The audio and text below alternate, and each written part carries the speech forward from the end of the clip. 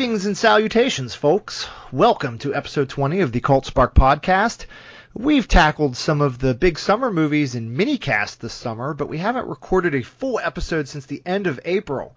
But that all changes now, as we are going to do a full hour where we discuss a number of topics, including the new Fantastic Four movie, Ant-Man, the new Mission Impossible, and God only knows what else.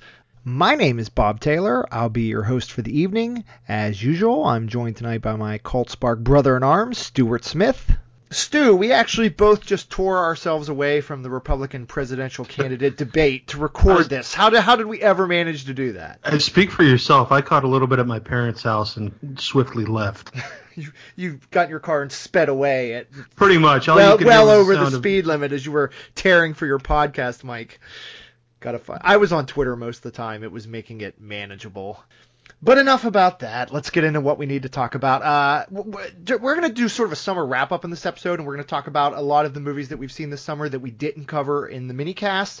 But first, we're going to talk about a movie that we haven't seen yet, which is the Fantastic Four, the new sort of reboot of the Marvel property from Fox.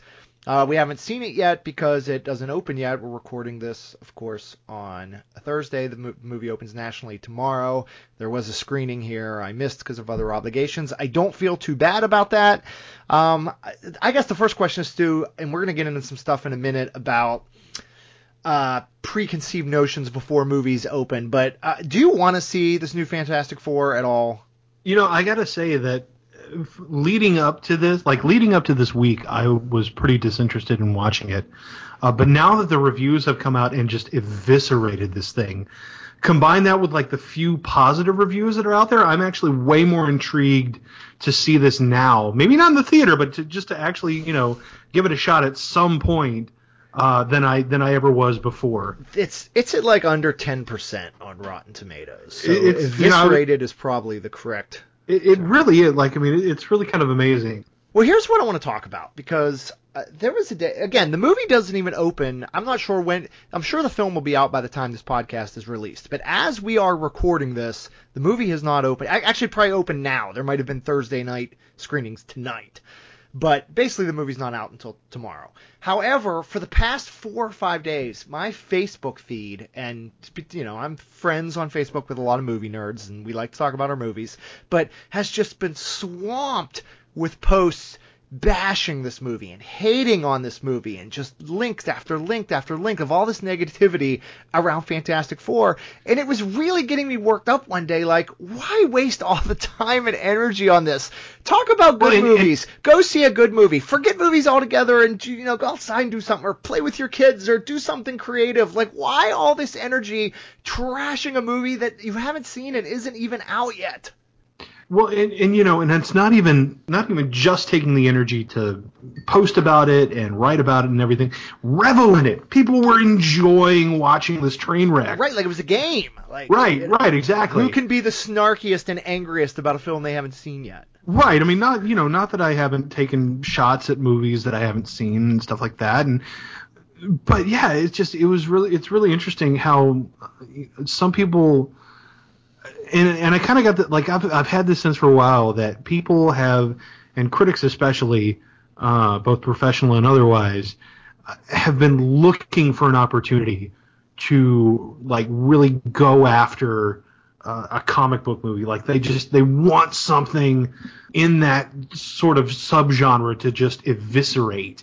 See, the thing is, while I am sure that's true of some critics, I sort of hate to paint the critical community at large with that kind of brush, where the critical community at large is just waiting to jump on something regardless of what the quality of it ends up being. I think that's a little too harsh. I think a majority of us try to be, and I said us, but you don't even have to include me and you if you don't want to. A majority of anyone who reviews movies online, either for pay or for fun, I don't think they're writing the reviews in advance in their head. A majority. Some do, but I don't think it's a majority. I mean, sure, I don't think it's 90% of the critical community that's doing this. I think it's a fair argument. I think it's a minority that's really doing that. Although I'm sure it happens. But yeah, that said, it's really been interesting watching people just sort of dogpile on this thing. Well, And listen, I don't know what the benefit is. Like, I really don't understand. I mean, okay, fine, you take a couple pot shots. Yeah, this movie looks like garbage, whatever. But then you go on. It's just, and this is something that I've seen kind of happen with a lot of things, is that social media has made it so easy to keep going back to these things, and some of it is the fault of the studios, who start trying to hype us up about these things, literally years in advance. So I mean, part of the problem is, I think, that these things never leave us. So we're kind of left, well, what are we going to do? How else are we going to talk about this except, to mock something that looks bad that we don't really know anything else about? If that makes sense. It does.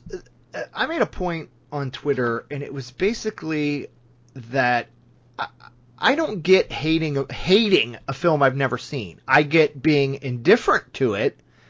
I get assuming that it'll be terrible. Like, a friend of mine responded to a tweet and said, "Oh, come on, you hate what's the terrible Adam Sandler movie where he plays like a brother and sister? Jack and Jill." That's the Adam Sandler film, I think. Mm-hmm. But my buddy's like, "Oh, you hate Jack and Jill without ever seeing it." And it's like, no, I know I'm not interested in that movie. I know it's probably almost assuredly bad, as most Adam Sandler movies are. But I feel like hate should be reserved for something you've seen and something that deserves it. Like, hate Indiana Jones and the Kingdom of the Crystal Skull for, bringing that beloved character back over after all of those years and then just shitting all over the screen. Hate the Star Wars prequels. Hate, if you're going to hate a film, hate something for what it could have been, as opposed to just these sort of nothing movies that you're never going to watch. And it's right. just be indifferent to them. But why get all worked up into a lather about something you've never seen? Exactly. Well, and something that you probably won't see. How many of these people are actually going to go pay money to watch Fantastic Four this weekend or any weekend? None of them. Almost none of them. You'll have a few people that, they like to go and watch the stuff because they're contrarians. But yeah, I mean, the people that are really digging into this thing, it's like, okay, fine, take your pot shots, move on. Who cares? Seriously. There's probably one legit reason for this movie to, I guess, get you a little worked up, and that's the fact that it was made solely for contractual reasons. That for Fox to hold on to the Fantastic Four license from Marvel, they have to keep making Fantastic Four movies every so many years. So I guess if you want to say I'm angry, even in this case, angry sounds like a harsh word. But it's the fact that this was one of the most cynically made films of the entire summer. Right, but I guess if you want to say I'm angered because this is a property we'd like to see back at Marvel, and the only reason this film was made is so that Fox could hold on to it for a number of years, I guess that's a legitimate reason. But I don't see that brought up a lot. I don't see that listed. That's not at the center of the. That's not at the center of all the pot shots. It's grimdark and. Ben Grimm doesn't wear any pants, and this looks stupid or whatever. I mean, and some of those are fair criticisms, certainly. There's a subtle difference between hating something and being skeptical based on the information you have. I don't hate Batman versus Superman: Dawn of Justice. I'm just extremely skeptical of it based on the trailers, what I know Warner Brothers is trying to do there, some of the stuff I've read about the film. But I just think there's a line between hating something and being skeptical of it. Right. I'm supremely skeptical of Fantastic Four, sure. Who wouldn't be? I honestly don't know when I'll see it. I never saw there were two previous Fantastic Four films. I hated the first. Well, there I use the word hate, but at least I have a reason there because I saw it. But I strongly dislike the first one. I've never even seen the Silver Surfer one. And I don't have much of a desire to see this one. Maybe I catch it on pay cable, HBO or something down the road. Maybe. You said you're almost curious because it's so reviled. I don't really have that into me. I don't really get that. I'm not calling you out for this because I know a lot of people who feel this way. It kind of came up when Jupiter Ascending was out. People were saying, "Oh, that movie's getting such terrible reviews. I've got to see it." I don't really have that bone in me. Well, some of this is because I think it's important to know as much as important as it is to understand why good films work, I think it's also important to understand why bad films work. That's fair. Especially if you're a critic or a filmmaker Right. or an aspiring critic or an aspiring filmmaker, certainly. Right, and and plus, I mean, I like some of these actors. I love Miles Teller. I love Michael B. Jordan. I still think it was a great idea to cast Michael B. Jordan as Johnny Storm. So I mean, I think that there are actually elements that I could enjoy, but I'm also just like I really am genuinely curious as to how bad this actually is, and if there is anything worth salvaging, because I think that I really do think that some of these reviews that I've read have enjoyed enjoyed it. Enjoyed dogpiling on it. And just wanted something to sort of scrub along. I'm curious if there is anything worth salvaging, and to me, I think that I don't know. I mean that's worth investigating. I don't know if I'm going to go pay $8, $10, $12, whatever, to watch it in the theater, but I'll pop it on when it comes on Netflix. Again, if I could have caught my screening, I probably would have. Wasn't too upset that I couldn't. I don't know when I'll see it. Stu, you'll have to report back to us on a future cast and let us know if you get to see it.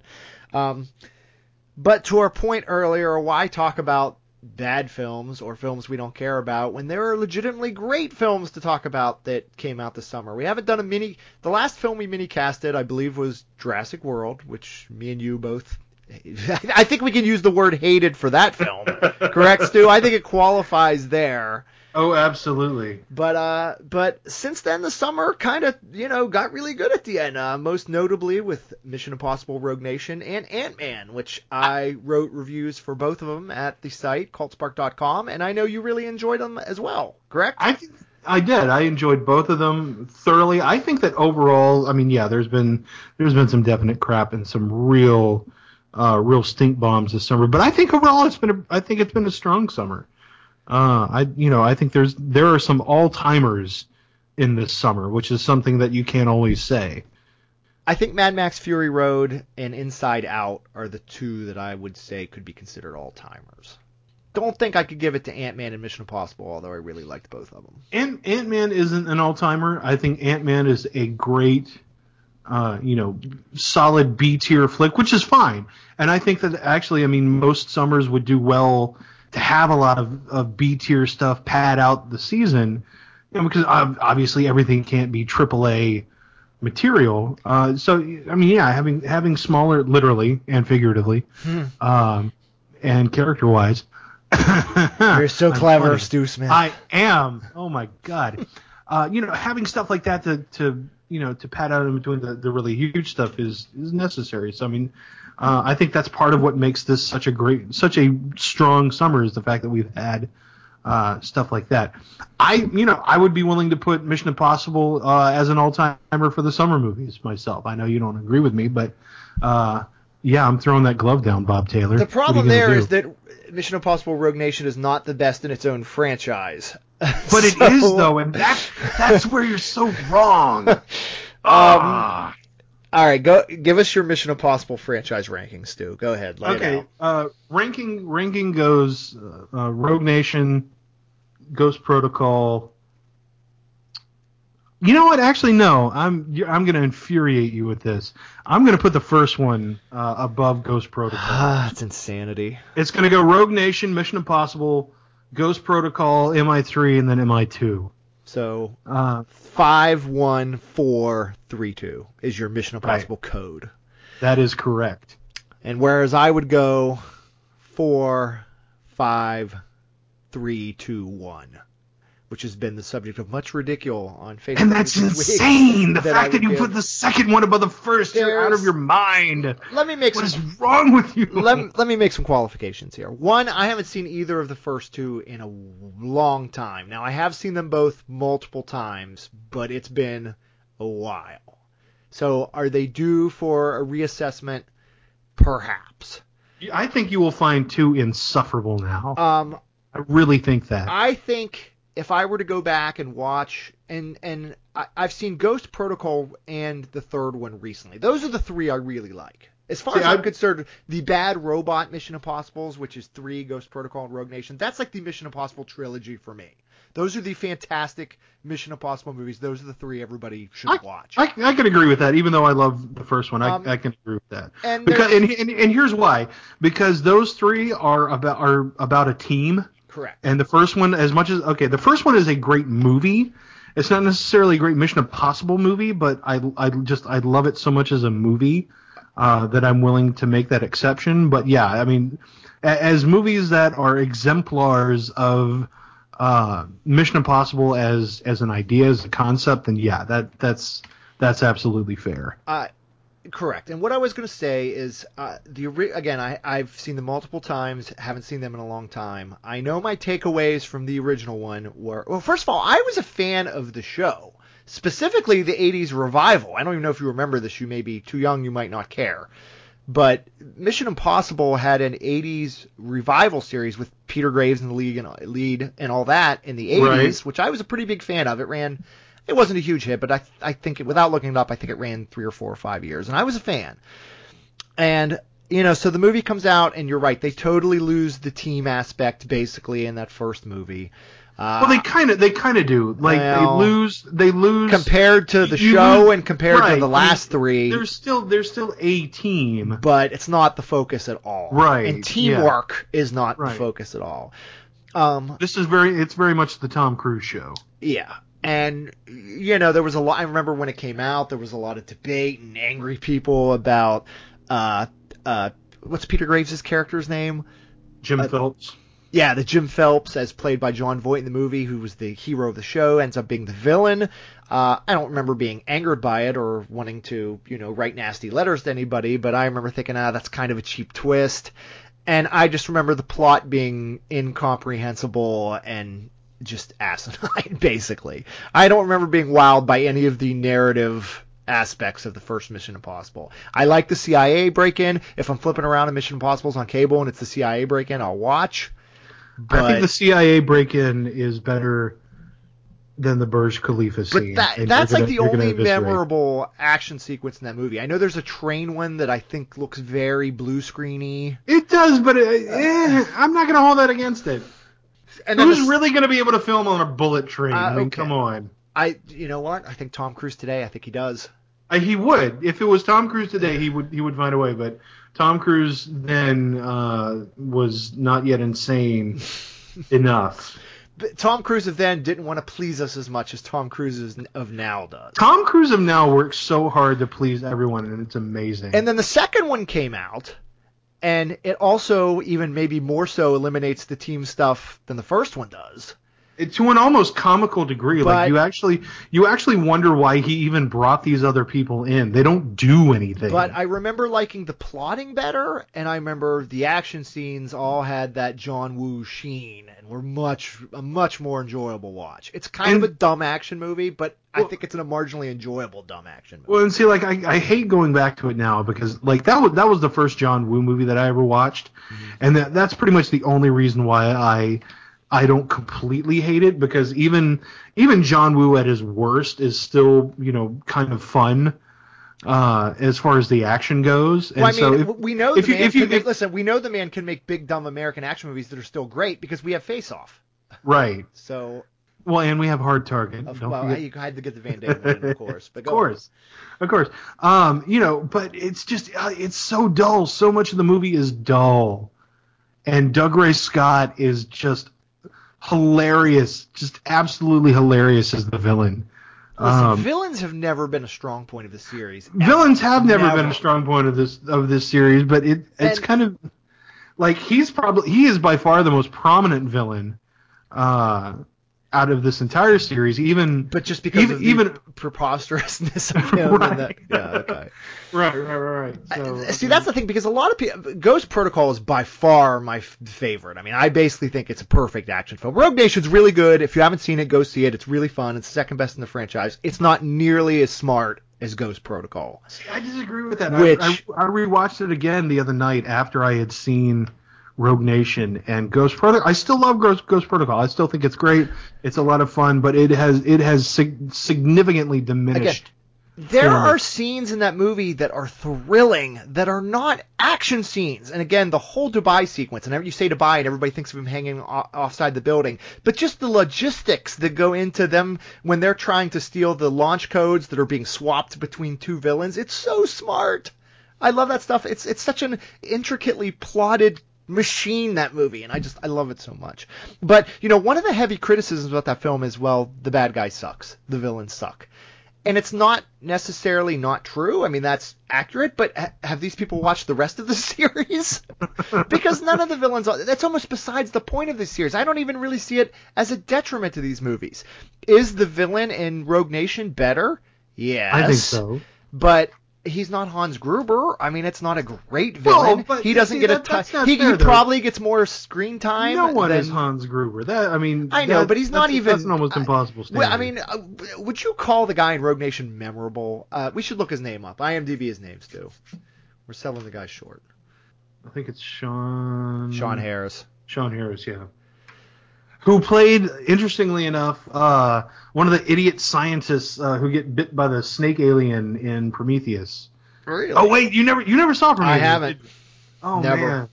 Oh man. Don't feel like I'm missing out from what I hear. No, you're really really not. But it's actually strange because I could not.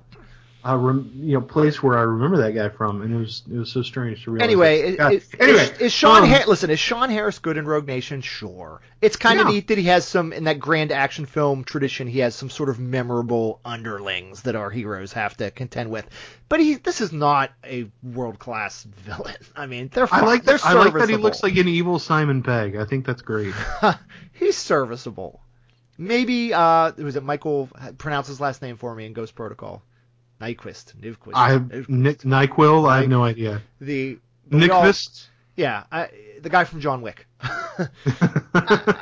I mean, he's not. He's fine. He's not in Ghost Protocol that much, but it's besides the point. The point is how the team works together, and I just think the villains are besides the point in the series. And if you're gonna charge Ghost Protocol with having weak villains, you have to charge them all.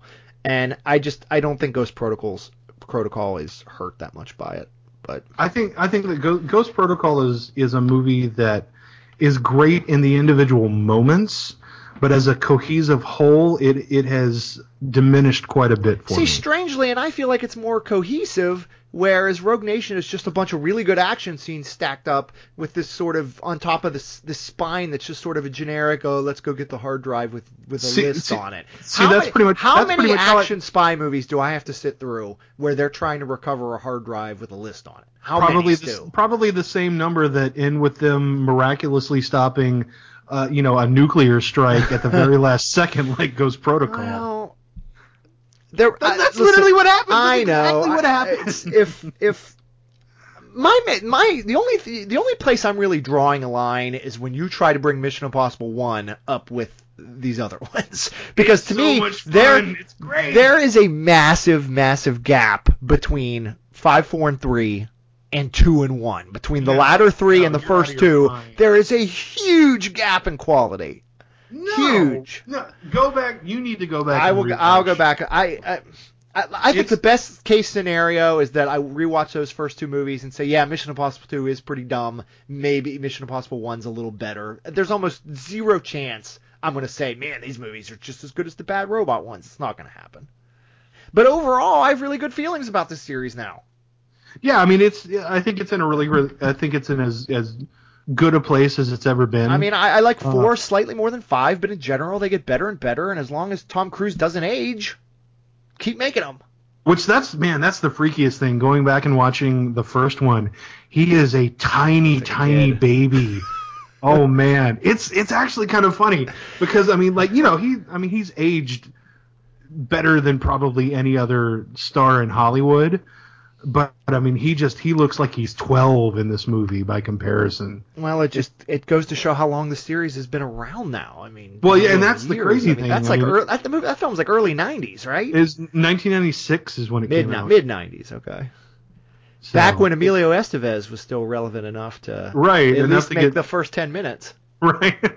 He still has one of the all-time great cinematic deaths, I think. It's good. with the elevator and the Yeah. and the metal. I do remember that. Yeah. So anyway, well, let's talk a little bit more about Rogue Nation, because I really just had so much fun with this. All right. I think that to me this feels more like an identifiable, and this is one of the reasons why I like it so much. Like, I watch Rogue Nation, and I'm like, yeah, this is a Chris McQuarrie joint. I mean, this absolutely feels like a film that was made by the guy who made Jack Reacher. It's a little grittier, a hair less slick than the past two, in a good way, I think. Yeah, no, absolutely. I think that's one of the things that really sets it apart. It just, it moves at such a great clip. It's got some really great.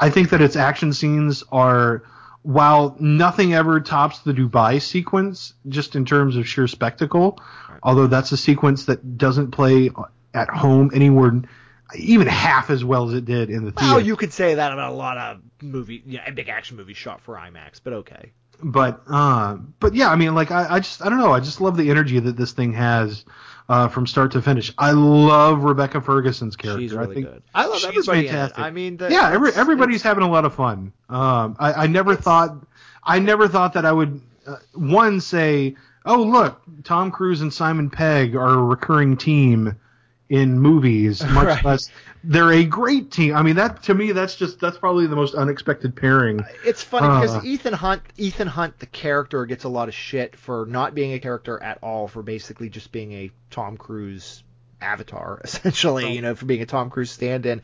But it doesn't much matter with these movies because the actors have such chemistry and play off each other so well. Well, and there's this sense of camaraderie and, like, just family among these people. And it almost feels like the way Fast and Furious feels now, where we spent so many movies with some of these guys, with Ving Rhames, all of them, that it feels like this family, and the emotions the emotions seem real between character and character, and between actor and actor, and it just makes it so much fun to watch. Well, and I think that that's one of the things that Tom Cruise really deserves more credit for, because, I mean, remember, he really is the guiding force for this whole thing.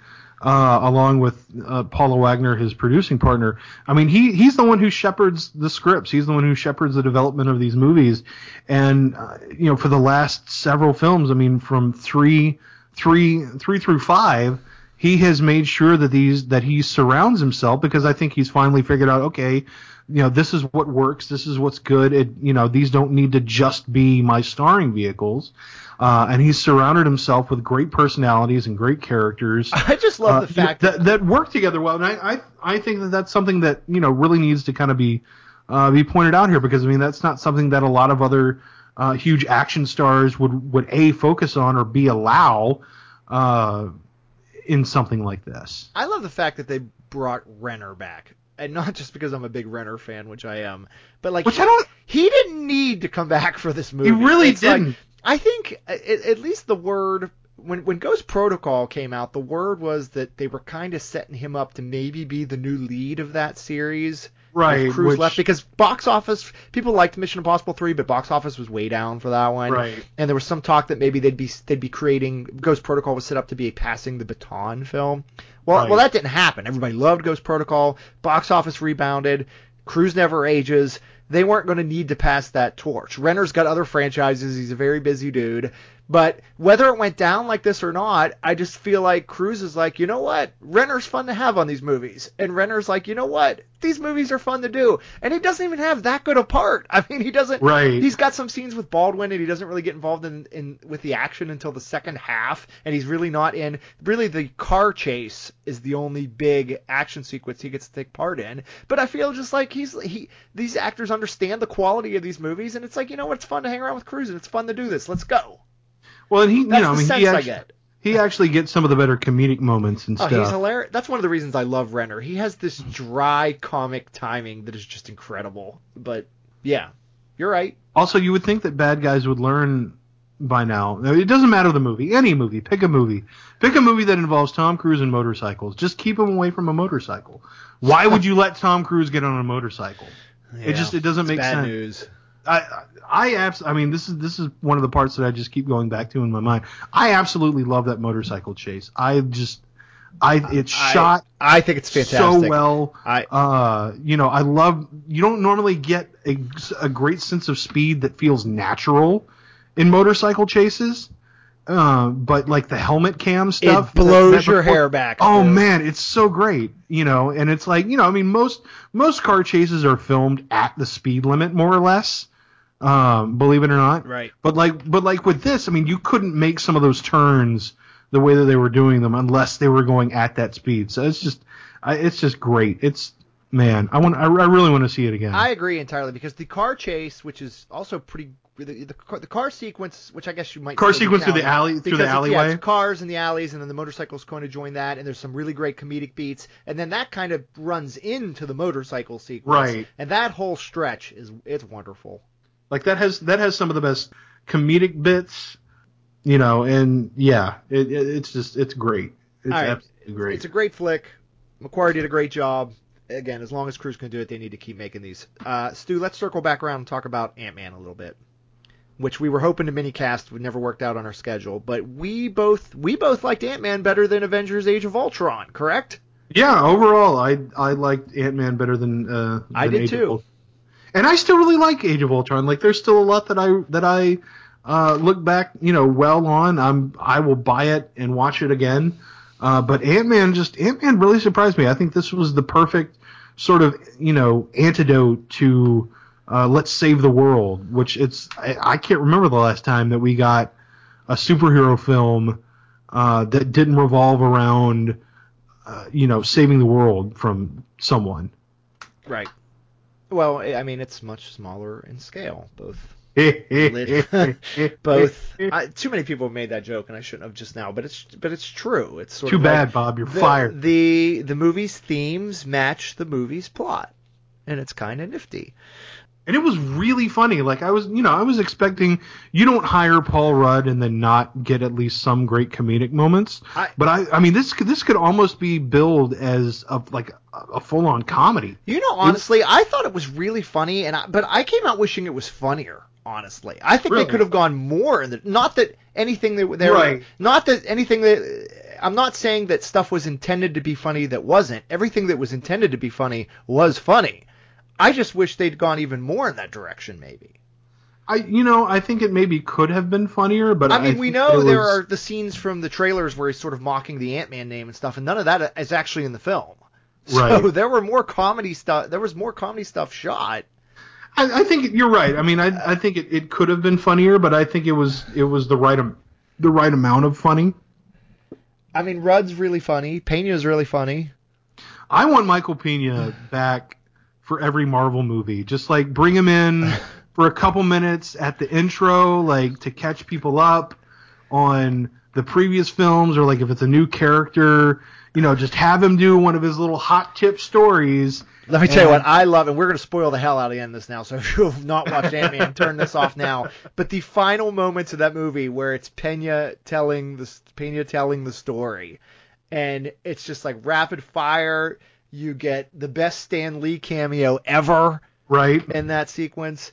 You get Falcon's back in that sequence, correct? He's great. It's just like a little blip of a thing, but Anthony Mackie kills it. It is absolutely. It might be my favorite final 60 seconds of a Marvel movie. It honestly might be. Yeah, no, I'd agree with you on that. Like the movie, the movie kind of goes out on a joke, but it's such a perfect joke. Well, and those moments just killed in the crowd that I was a part of. And I mean, the movie was successful. It got a lot of laughs, but I mean, those got everyone laughing. It is a minor Marvel film. It's minor in terms of box office. It's minor in terms of importance to the Marvel Cinematic Universe. And it's minor in as it's not as good as the best Marvel movies. It's not as good as Guardians of the Galaxy. It's not as good as the first Avengers. It's not as good as Winter Soldier. But I feel like it's the kind of movie Marvel needs to make once in a while. Absolutely. They can't all be big, gigantic Avengers and Civil War and Winter Soldier and these cataclysmic, world-shattering movies. They have to go smaller sometimes just to sort of break it up. And I think it was especially after the, overindulgences of Age of Ultron. I think this was the perfect time for that type of movie. Well, and this is sort of like I mean, this is part of the reason why Marvel Comics were always so good, especially at their height, is that they weren't just about saving the world and, massive nasty villains and huge action scenes. I mean, part of what made and continues to make Marvel Comics so good is their ability to focus on that personal stuff, and that's what this movie really is. This is by far the most personal of the Marvel films that's out there. The stakes are very personal, and I think that's part of what makes it so interesting. I'm not sure if we'll get an Ant-Man 2. I'm not sure if the box office warrants it, but I think we will. I really hope that... I think it'll be a long ways off, but I think we'll eventually get it. I just hope that Paul Rudd and Evangeline Lilly get to come out for some of these other movies and play. And we know Rudd's going to be in Civil War. Right. But I would imagine at the very least we'll see them as part of like an action scene in Infinity War, because they're just going to bring everyone in for that. You know what? I'm glad you thought about that. You brought this up, because I've been meaning to mention this forever. I am positive, and I mean positive, that you're going to get that one scene in the Avengers Infinity War Part 2 that replicates, how when you read the big event comics, there's the big double splash page. Right. It's like all the heroes on one side and all the villains on the other side. And all running at each other or whatever. You are going to get that scene in the Avengers Infinity War Part 2. And it's going to include Daredevil and the Agents of S.H.I.E.L.D. guys. Everybody who has ever appeared in an MCU Marvel property, they are going to shoot 10 seconds of footage of them in front of a green screen. And they're going to spend 6 months putting them all in the frame for that shot. I mean, don't you think it's a certainty that that's going to happen? Oh, absolutely. I would put every money on it. And you're going to be able to buy the Blu-ray 6 months later and freeze frame it and literally find every hero who's popped up in these films and TV shows. I mean, it's got to happen. It's got to. Oh, absolutely. Sky from Agents of S.H.I.E.L.D. is going to be there. Regardless of what you watch, what you don't watch, what you like, what you don't like, they're all going to be there. I'm at the point where I'm going to be disappointed if that doesn't happen. Like, why else? You don't even have to explain it. Just Daredevil needs to be there. Maybe not the villains. We don't, you don't need Kingpin popping in from the right side of the screen. But we need to have all our MCU heroes together. So, they'll at least be there at that capacity, but especially with, I really liked Evangeline Lilly in it. And, she needs to put that suit on and kick some ass. There's all the talk about, gender diversity in these comic book movies, and we need more women heroes, which, as the father of 2 daughters, I absolutely agree with. Yeah. And, we've had Black Widow, and even though the internet went crazy over how that character was realized in Age of Ultron, I personally was fine with it. I thought she was written fairly consistently. I think she's still a strong female role model after seeing that movie. I can't remember if we discussed this. Did that controversy happen before our Age of Ultron minicast or after? Do you remember? I think it was happening in the middle of it. So we might not have addressed it too much. But I don't think we addressed it. As far as I'm concerned, Black Widow is still a solid Marvel feminine role model, but she's just one character. Right. So, we need, what's her name? Janet, No. Straighten me out on this, Stu. No, Janet Van Dyne is the original Wasp. Okay. I can't remember. It's Pym is Evangeline Lilly's last name, but I can't remember. Hope Dyne. Or Hope Pym. See, my comic... on one hand, my comic credentials are kind of going down the drain here, but on the other hand, they have done some switcheroos with character names and... Right. Yeah. So we'll just call her the Wasp, Stu. But... Right. We maybe not in her own movie, maybe not an Ant-Man sequel, although I'll take it. But we need to see the Wasp take flight. Give us an Ant-Man and the Wasp screwball comedy. Yeah, and that's the title, Ant-Man and the Wasp. Yeah, there you go. Evangeline Lilly's "It's About Damn Time." Her line at the end there. That's just. I'm hoping that that's a mission statement. Right.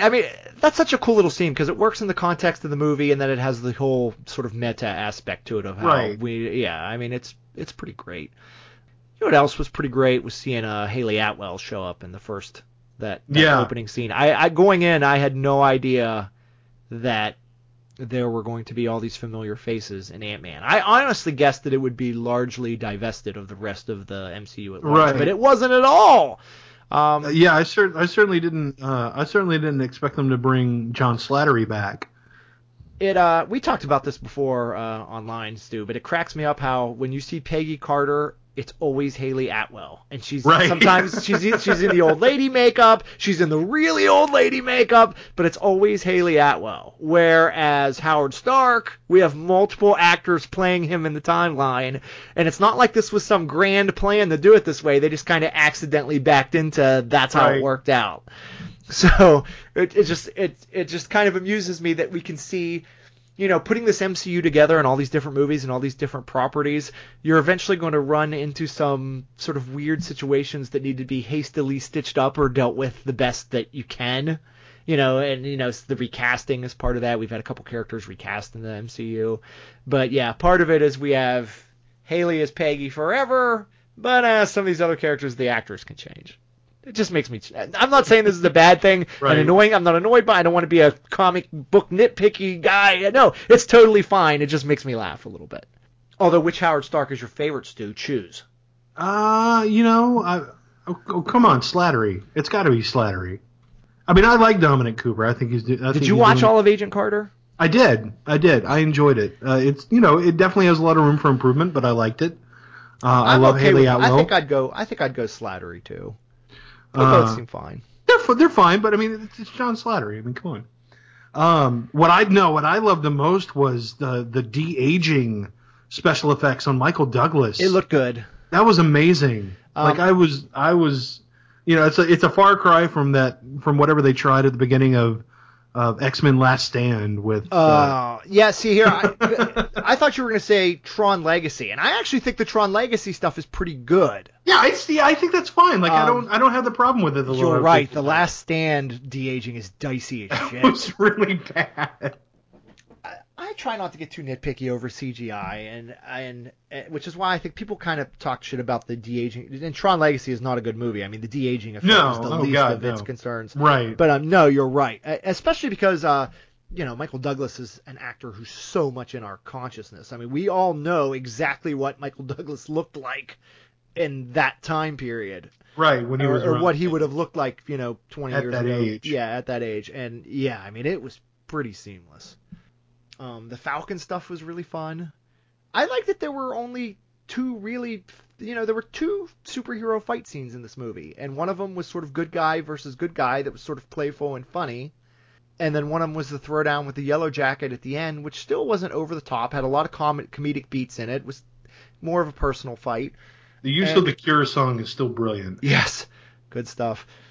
I saw an interview where Peyton Reed was complaining about people were giving credit to Edgar Wright. Yeah, they were giving credit to Edgar Wright. He's like, that was the first album I ever bought. And Peyton Reed's like, fuck, that's all me. That's me. That's like the one thing he was adamant. It doesn't seem like he cares so much about what credit goes where, as long as people like the movie. But you could tell that one. He's like, no, that's me. That's what's really interesting about this is that, especially after reading the really in-depth. If you haven't read this, I highly recommend it. Even though you have to give hits to Ain't It Cool News. Jeremy Smith over there did a great 2-part in-depth interview with Peyton Reed. And really, I mean, so much of the stuff that I love about this movie came from Peyton Reed and from the rewrites that Paul Rudd and Adam McKay did.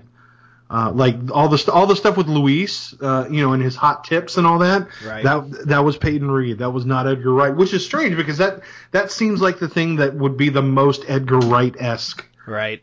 In this movie. Well, again, box office is okay. It's not great. A lot of people haven't seen it. It's fine. It's made back its money. But if you haven't seen it, you should. It's okay. I'm gonna sum up my summer for you, Stu. This is where I'm coming into it from. I think Fury Road and Inside Out you can consider those all-timers, although interestingly I don't think I'd say either is a perfect movie, but they're both pretty damn close. I mean, they're basically 4.5 stars out of 5, 9 out of 10s. They're close. They're great movies. I will almost assuredly own both of them on Blu-ray. Then those are going to be followed by Rogue Nation and Ant-Man, which are both really good, if not great. Step down, but still great. Then underneath those, we've got Avengers: Age of Ultron and Tomorrowland, which I think only I saw, or me, or like 10 other people. I never got around. Both good, but with major issues. I like both of those films. Tomorrowland, I probably will never have the desire to watch it again. It mostly shits the bed at its ending. The first half of it's really strong. Some of the character work's really strong, and it's a lot of fun. It's I think a lot of the trailers and stuff sold it as this, big, high, ideal science fiction film. Right. When it's just a lot of fun for the first hour. Yeah. And there's a great character named Athena. I almost don't want to spoil it because nobody's seen this movie and everybody's going to be discovering it on video. There's a young character named Athena, played by a child actress who was pretty much left out of the advertising because there are specific twists involving her character, and she's fantastic. And the actress who plays that part is, and I should look up her name, which I'm going to do right now because I feel like I'd be doing her a disservice, so let me do that.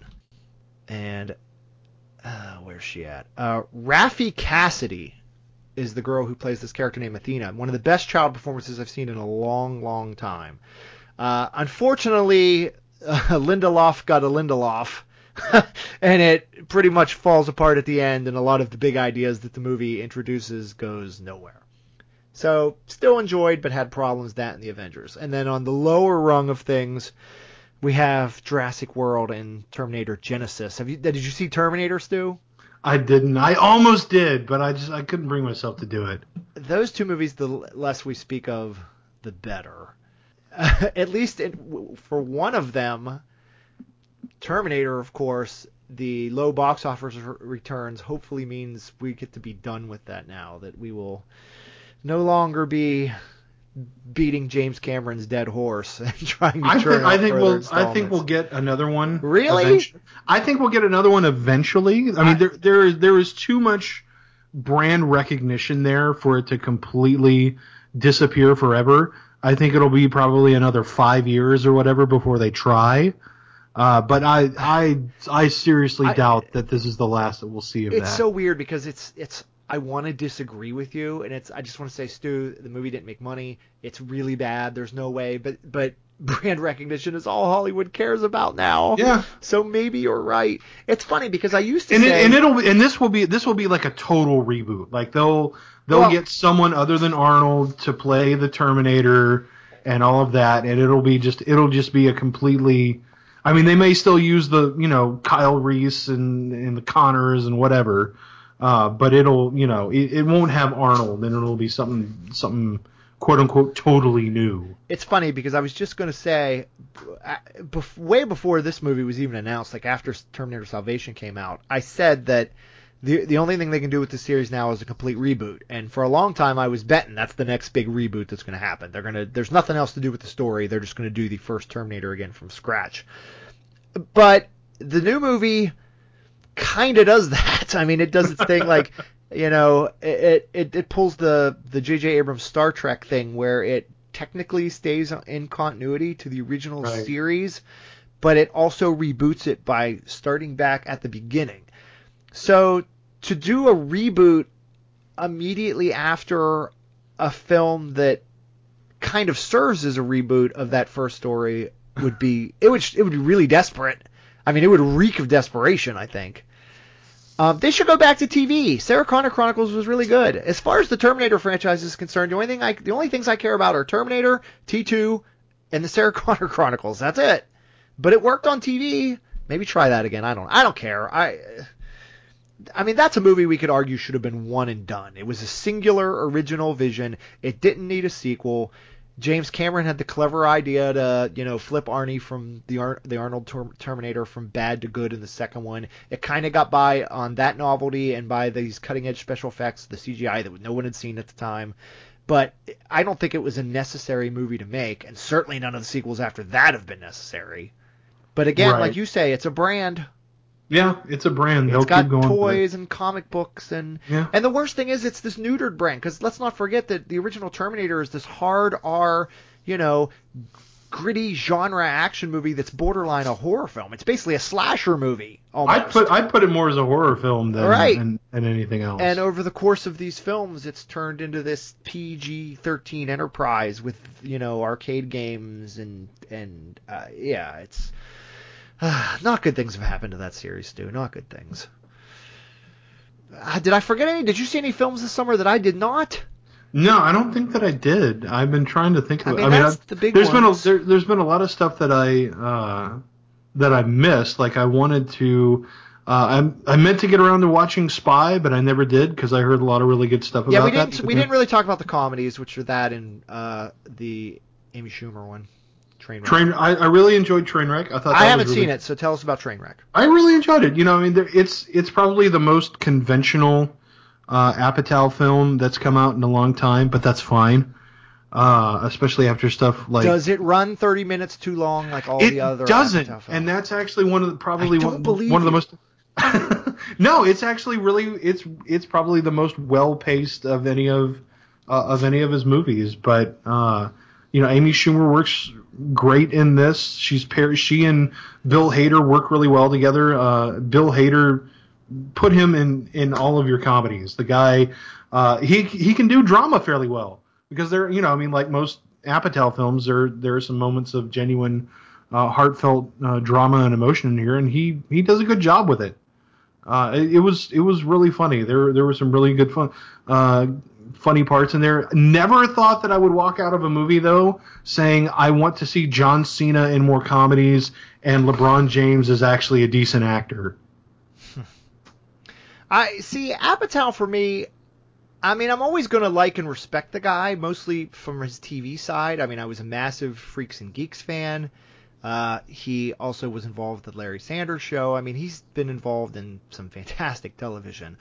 Also, was a producer on Anchorman and some of my favorite comedies. But as far as his directorial career, I haven't been the biggest fan. I don't like 40-Year-Old Virgin that much. I really don't like Knocked Up. I do like This Is 40. This Is 40 is probably my favorite Apatow movie that I've seen, and that's one that a lot of people shit on. So I don't think I ever have. Haven't seen it? I don't think I ever saw that one. It's being that I just turned 41. Maybe it's because I can relate to it. But and even it has the extra half hour you don't need, and it's too long. It has some of the Judd Apatow problems. But right. Again, if you look at the guy's whole IMDb page, it's incredible. If you look at his the films he's directed, I've just never really been sold on the guy. And I like Schumer. I'm sure I'm going to watch Trainwreck at some point. It didn't feel like something I needed to rush out and see. I think most of his stuff is fine. I'm certainly not one of those that watched the stuff and suddenly considered him like, the next great, all-time great comedy director. But most of his stuff's been fine. I think this is probably his best film overall. But yeah, it works. It's good. If you think it's his best movie overall, I'm gonna have to check it out. Yeah, I think so. So top movies for the summer for me, Mad Max is there at the very top. The best. I think it's pretty about as close to perfect as an action movie can be. I think it's an all-timer. I think it's just absolutely great. Just absolutely amazing from an execution standpoint. Agree. I think that Inside Out is the better movie. I think like if I'm trying to look at this just strictly from an objective point of view, or at least as objective as one can be when it comes to this sort of stuff. Well, it's almost impossible to pit these two movies against each other anyway. Right. They have nothing in common. But no. I'm not comparing Inside Out. I know. But I'm right. I'm just talking about from a standpoint if you're trying to say which one would be better. It's nearly impossible to do because they're trying to achieve different things. But Inside Out is great. I would probably, just in terms of personal preference, I would probably put Rogue Nation over it. I walked out of it. I cried at Inside Out. I laughed. It's a great movie. It's easily top tier Pixar. My kids are still making fun of me for crying. Let me tell you, we went and saw Inside Out. We're sitting like this. It goes, my 6-year-old is on my left, my wife is on my right, and my 9-year-old is on the other side of my wife. So she's 2 seats away.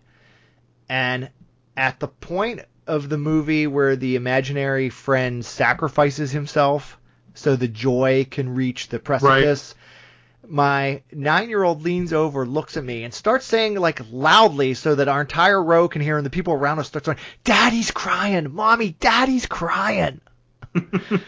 But and I was. But it's excellent. It's an emotionally affecting movie. Yeah, it's great. But yeah, in terms of personal preference and movie, like as far as a movie that I will watch more often, sure, Rogue Nation will be is there. I'd put Ant-Man in my top 3. I mean, so long as I can't count Furious 7. Came out in April. I know, it's like that Furious weekend. It's like the 3rd week of April or the 4th week of April. It's so close. If we count Furious, it's been a good summer for action films. Yeah, I think it's been a solid summer. Excepting the one that made $1 bazillion. Ugh, God. But we've exhausted again. We shouldn't waste time hating on movies we haven't seen, and we shouldn't waste too much time hating on movies we have seen and gotten it out of our system already. Before we go, Stu, what are you looking forward to the rest of the year movie-wise? Oh, man. I mean, for me, it's all about, The Force Awakens and The Hateful Eight. That's basically all I care about right now. Force Awakens. I just want to get to Star Wars and The Hateful Eight. But Bridge of Spies, the new Spielberg. Yeah. Really, really looking forward to that. Black Mass. Johnny Depp finally giving a shit again. And these are all sort of... Bridge of Spies might be October, but most of these are fall. And actually, The Hateful Eight, depending on where you live, you might not be seeing The Hateful Eight until January. Right. But the reason I ask is because we're kind of at the point now where I'm not excited to see much that's coming. I know I have Spectre's coming out. Yeah, but, Oh, shut up, you Skyfall hater. But Skyfall, so... I'm actually really intrigued to watch the Peanuts movie. Yeah, I am too. Everything I've seen from it looks solid. I think that looks really sweet. But it's just, we have, last August we had Guardians of the Galaxy, which everyone was crazy. Right. So this August, we have The Man from U.N.C.L.E. or whatever next week, but I don't really care. I might go to a screening, but I don't care that much about it. Right. We've got another Pixar. It's a 2 Pixar year. Right. With The Good Dinosaur. We're probably gonna have a lot of 2 Pixar years from now on. I think they're probably up to get to that, but I'm fine with that. So. The other one, In the Heart of the Sea, that the whale hunting movie with Chris Hemsworth. That looks really good. So yeah, there's stuff coming. It's just it's going to be a couple months for it. We've kind of reached the end of the summer movie. Yeah, it's pretty much. And I feel like it's just going to kind of limp through August. And I do want to see Guillermo del Toro's big haunted house movie. Oh yeah, I forgot that was coming out. That looks really good. I haven't really been blown away by the trailers, but it's just a big Baroque haunted house movie. It's a big Baroque haunted house, and with something like this, with del Toro's commitment to practical sets and everything, that's going to pay off in spades. So that might be the next one. That's like, all right, I gotta get Tom Hiddleston. I mean, come on. All right, Stu. We promised the people a full podcast, and we have delivered unto them a full podcast. There we go. Thanks for joining me tonight, my friend. My pleasure. We are going to be back. We'll be back soon. Again, since we're not excited about stuff, we might not be running out to do mini casts, but we're going to find some stuff to talk about, and we'll get a new show. We'll get a full show together sometime soon. That sound good, Stu? Sounds good to me. Everybody listening, listen, it would be really great if you could follow us on Twitter at CultSpark. If you could follow us on Facebook at CultSpark. Subscribe on iTunes. Subscribe on iTunes. Write us a nice 5-star review on iTunes. Anything you can do to spread the word would be great. We love getting the feedback, and we love it when people listen and tell us they enjoy the show because we enjoy doing it for you. So more coming soon. Thanks for listening. Take care.